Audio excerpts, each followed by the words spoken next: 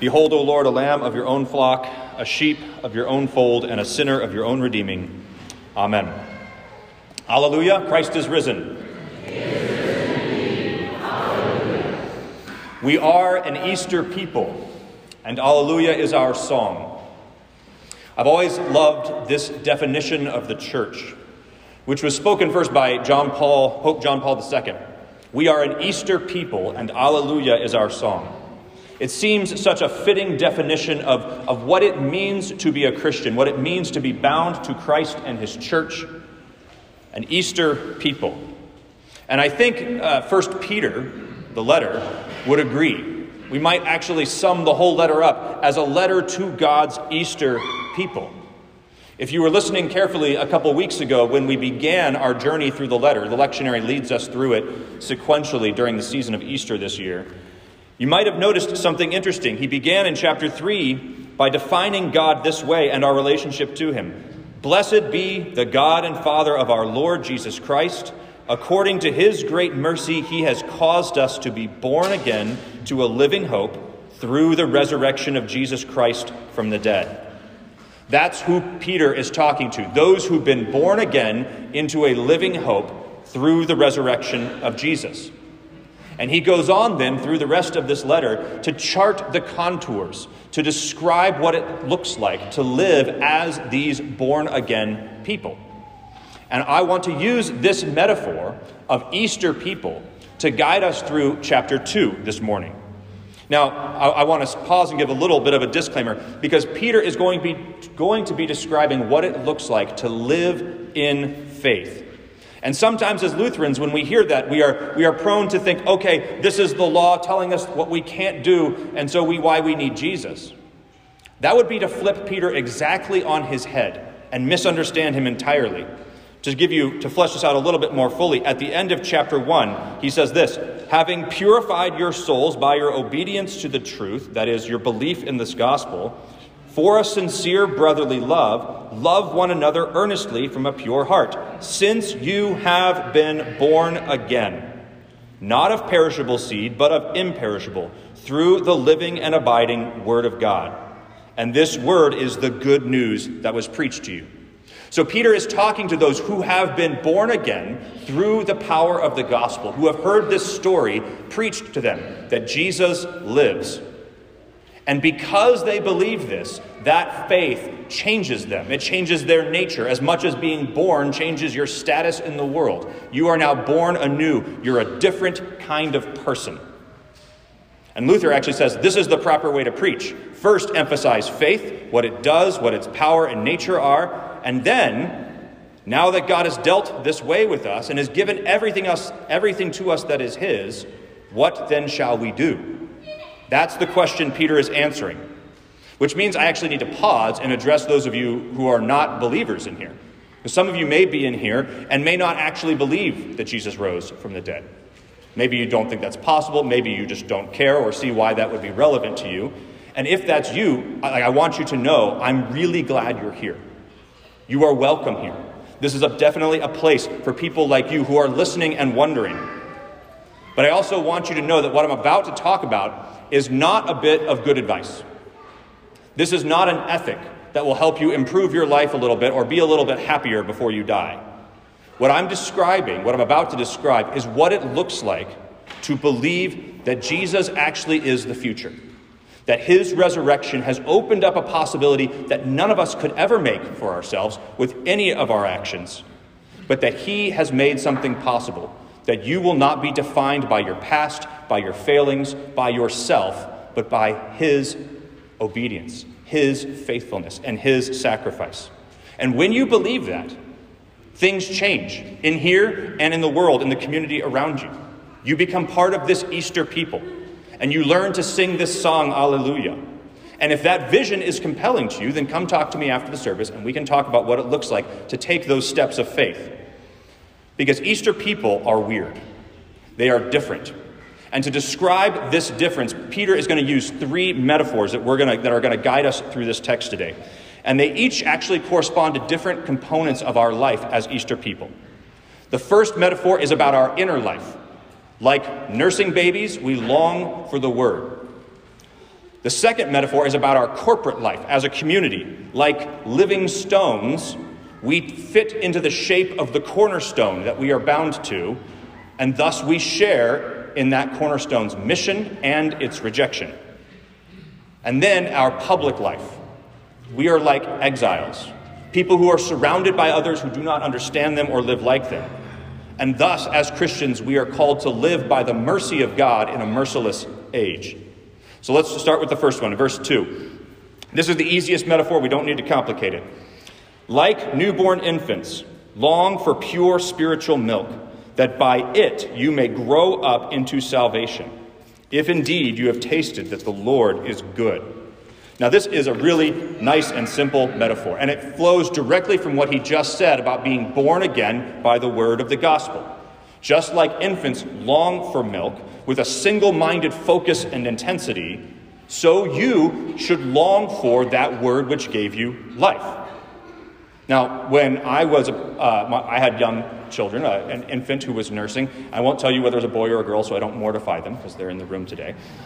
But this child was so focused on feeding that if you spoke while this child was feeding, he or she would turn and glare at you silently, staring you down until you repented of your sin and grew silent and allowed him or her to eat in peace. Infants don't have to be told to long for milk, to yearn for it. But Peter is telling us, like infants, to long for it. Now, first, what is this milk? Well, it's the pure spiritual milk. And actually the word behind spiritual is logic. That is word. So it's tied to this pure preaching of the gospel, this pure wordy milk. That is the good news that Jesus rose. That good news, that gospel is what grows you. So let's make it real simple. The thing that gave you life is also the thing that sustains your life. If the gospel gave you this new life, the gospel is going to feed you and sustain you and grow you. That is the Lord's kindness that both gave you birth by his mercy and sustains you each and every day. So it is not that, we have faith and then we move on to better things. No, we are sustained by faith in this word from the beginning and all the way through. But why then be told to long for it? You don't have to tell an infant to long for milk unless it's sick. Unless maybe its parents have been feeding it ice cream rather than milk. And then you have to teach it to like milk again. And so Peter, by telling us to long for this, is asking us to guard and look at our hearts and ask us how we cultivate the desire for that which gives us life. Now, what's important here, how do we cultivate this desire? And you might be wondering, okay, Pastor, I can know in my brain that the word is good for me. I can understand it, but it's hard. It's hard to long for it. Sometimes it's boring, sometimes it's wordy, sometimes it's filled with names I don't understand. How do I long for something when there's a whole lot of more interesting things on my glowing rectangle that are specifically designed to be exactly what I want? How can I long for the word when it's, so foreign to me? Well, the first thing I want to say to this is I have some good news. In context, Peter is not simply talking about you reading your Bible at home alone. Because historically, that was not possible at this time. When Peter wrote, there was no such thing as the New Testament yet. The only scriptures that were a collection of scrolls, the Old Testament, and those were expensive. So the only place that you could get those is by going to the community. So what Peter is admonishing you to do is to long for the fellowship of the word, for reading together with other Christians. Because that's the only way that any one of Peter's readers could have done it. So this makes this really simple. To learn to long for the word, go join a Bible study. Like go out of this service and go to one of the Bible studies that we offer here. Surround yourself with other people that are feeding. And it becomes easier to eat. And recognize that if you don't want this could be and is a spiritual thing. A thing where your heart might be trained to eat ice cream rather than milk. And so maybe you need to ask, what have I been pouring into myself that is making my heart not able to desire? And how do I surround myself with people who are feasting on the good stuff, the stuff that actually gives us life? And bring that to God in prayer and ask him to create in your heart that desire for what you know is best. And the promise is this, the more you surround yourself with people who are telling the story of Jesus, the more you come to realize that gospel that gave you life is the only thing that's going to sustain you in it. Especially when things get tough. Which brings us to our second metaphor. The second metaphor is living stones. And Peter uses this because he can kind of do two things with it. And we're going to break down into a couple sections. First in verse 4 and 5. The logic, though, is this. Easter people share in Jesus' identity, which means they share his vocation and the rejection it provokes. That's the meaning behind the metaphor. As you come to him, Jesus, and he is a living stone, rejected by men, but in the sight of God, elect and precious. Chosen is one translation, but the word is elect. You yourselves are like living stones, being built up as a spiritual house to be a holy priesthood, to offer spiritual sacrifices acceptable to God through Jesus Christ. This is, as I said earlier, our corporate reality. He goes on to say a little bit more in verse 9 when he lands this. You, because he is a chosen and precious cornerstone, you are a chosen race, a royal priesthood. We might translate the word chosen race as an elect generation.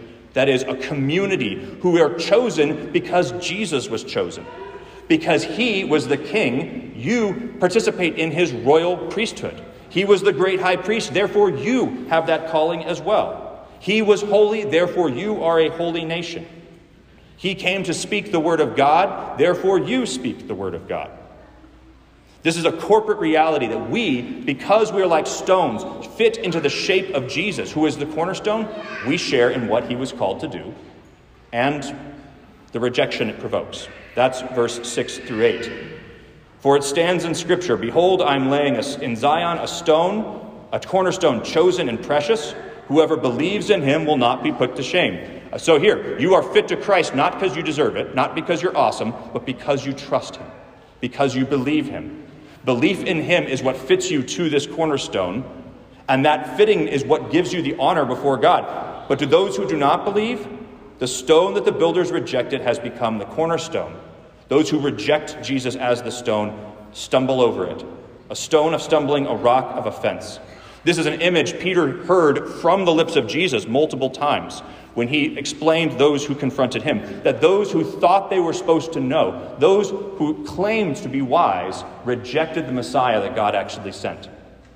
So you need to recognize that when people reject us or put pressure on us or think that we are strange, that is not surprising and should not be surprising. You, as servants of the king, are not above your master, and he faced rejection, and so will we, precisely as we participate in that mission that he was given. So what does this mean for us today to live as Easter people? Well, it means we recognize that we all have a role to play in this God's plan. We are all part of this royal priesthood, which means none of us are simply passive observers. We all have distinct roles to play, and Paul talks about that in another context. But we all do have a role to play. For some of us, that will be speaking publicly like a pastor. For some of us, that will be leading and guiding our families in prayers and worship. For some of us, that will be teaching. For some of us, that will be serving. And this is not, what's important to recognize here is that this is not like the law that gives you a few more things you have to do to earn God's approval.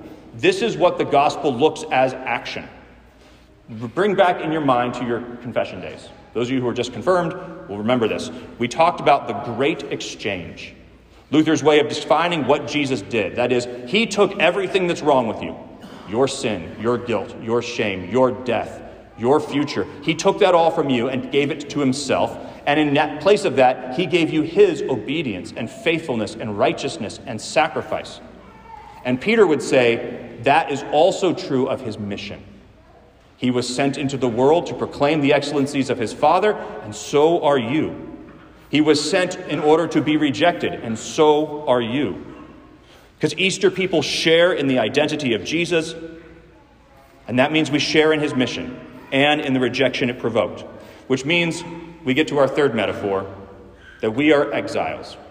Now, literally, an exile, or he says a sojourner, that is a resident alien, we might say, someone who lives in a country that's not their native origin. I lived in Guatemala in college for a couple months, and there were some definite cultural differences, even among people who were trying to be hospitable. One of which was they went to church every single night. I could not handle that. And if you could handle that, God bless you. But these people, faithful people, were in church for multiple hours every single night. Being in a culture that is not your own is difficult and challenging. And Peter wants you to know that as Easter people, you are in a culture that is different from you. You are in exile. Now, he already built this idea out of the story of Israel in verse 10, when he referenced the exile. This is kind of under the surface, but if you know your Old Testament, you can hear it. Once you were not a people, but now you are God's people. Once you had not received mercy, but now you have received mercy. He is alluding to a prophecy from Hosea, when God was talking to the people who were taken into exile in Babylon and said, you have a new name. Your name is not my people. Once we participated in this, but now in Jesus and his resurrection, we are no longer those exiles. We are God's people.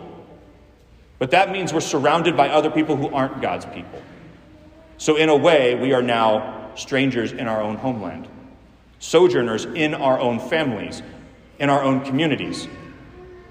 And so he goes on, beloved, I urge you as sojourners and exiles to abstain from the passions of the flesh, which wage war against your soul. We'll stop there.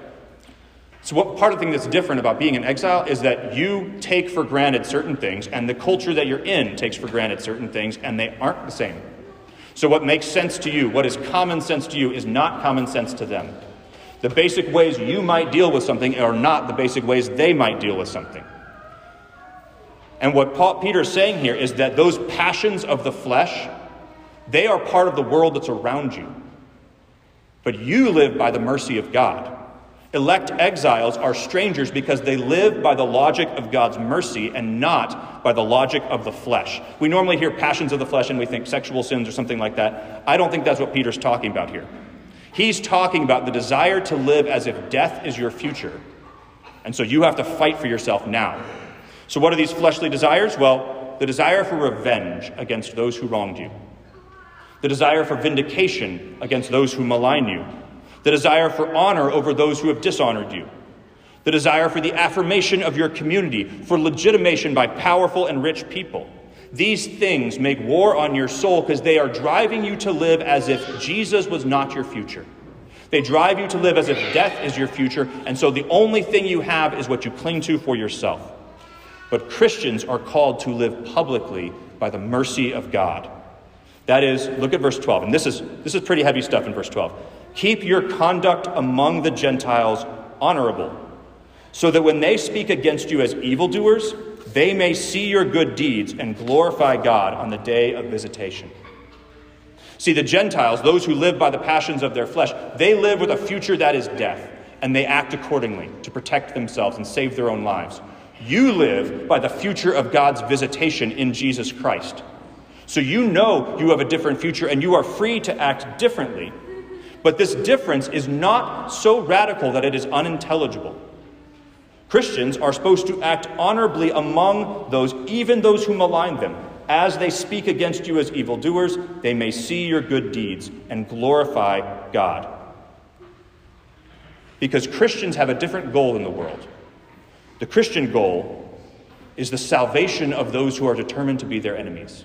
We can see this in Stephen, who, as he's being stoned, prays for mercy for those who are killing him. The flesh wants revenge against an enemy. Mercy wants the salvation of the enemy. The flesh wants the vindication before those who malign you. Mercy wants them to glorify God, because he will vindicate you. Which means, how do we take this today? How do we live as exiles today? Well, it means that as the church, we actually need to be okay with being weird again. With being weird and strangers to the culture that's around us. The ancient church was okay with this. They understood that they were weird. Early Christians were maligned by Jews as blasphemers. When Christianity made its way into Greek culture, Christians were called atheists because they denied all the panoply of gods that were worshipped and tolerated in the Roman world. They were ridiculed for worshiping a death row convict. They were maligned as baby eaters because they gathered for their ceremonies where they ate the flesh and drank the blood of the Son of God. Ancient Christians knew that they were immigrants, exiles, people estranged from those around them, but precisely called for them. But for the last 1,500 years or so, things have been different. Eventually, Christianity was lifted up to be the official religion of the Roman Empire, and it became the norm for Western culture. And this has a lot of strengths, a lot of weaknesses. It's a long and convoluted story, but it had this as its center. It made us no longer feel like we were exiles. It was no longer strange to be a Christian. It was strange not to be a Christian. Which means that Christians got used to being accepted by their communities. We got used to being at home. We got used to thinking that the culture was there to applaud us and prop us up. But we all know that's falling apart now. That age of Christendom is falling apart, and Christians have to learn to be weird again, have to learn to be strangers and exiles, but in the right way. But in the right way. Notice what Peter says. Look at it again. Keep your conduct among the Gentiles honorable, so that even those who speak against you as though you were evildoers, that they may see your good deeds and glorify God. This means that the way we live as Easter people cannot be us going off into our own little communes in the wilderness. It may not be living so differently that we are unintelligible to those who are around us. Our actions should embody that which is best in the world around us, so that people see our corporate life and think, they've got that right. I want that. I want to live in that community where I am defined by the mercy of God, where I am greeted and welcomed by the mercy of God and not by my own failings. Because being an exile doesn't mean you're unintelligible. It means that you know who you are and you are open to encountering those who do not share your values so that they can see them. And that when they see them, they will give glory to their source, God. So early Christians knew as exiles, like Israel when they were in Babylon, their virtue is to be intelligible. It is to embody the best of those around them. And this is Peter's vision for God's Easter people. They are born of the gospel of Jesus Christ, that he was raised from the dead and crucified for their sin. And by that gospel, they live. Their inner life is shaped by a longing for it, a desire that is there because they are constantly living under pressure. The pressure of a world that does not accept them or receive them, but knowing they are called for that world, to embody the mercy of their Savior. And precisely because they're called for the mercy of that world, they are called to be distinct. Distinct from it, yet distinct for it. In other words, this is what we all tried to sum up in our vision statement, that we are his for all. We belong to the risen Lord, and precisely because we belong to the risen Lord, we are for those who need the risen Lord. So let us pray. Let us pray that Jesus, by his Spirit, give us this new life, this longing, this diligence, this calling, and this mercy. Lord Jesus Christ, we thank you for rising from the dead to open to us a new future. We thank you for giving us in your life and death the only thing that would save us. We thank you for, by your Spirit, giving us that future in our hearts now. And we ask that you grow it. Help us to know you. Help us to follow you. Help us to bear your cross that you have bid us to pick up. And know that by following you, we are not above you. We will meet the same rejection, and we are called to meet it with blessing rather than curse, with mercy rather than vengeance, with grace rather than hatred. Sustain us in this by your Spirit. Sustain us in this by your word. And grant that our hearts may be conformed to your heart and our will to your will. In your name, Lord Jesus, we pray. Amen.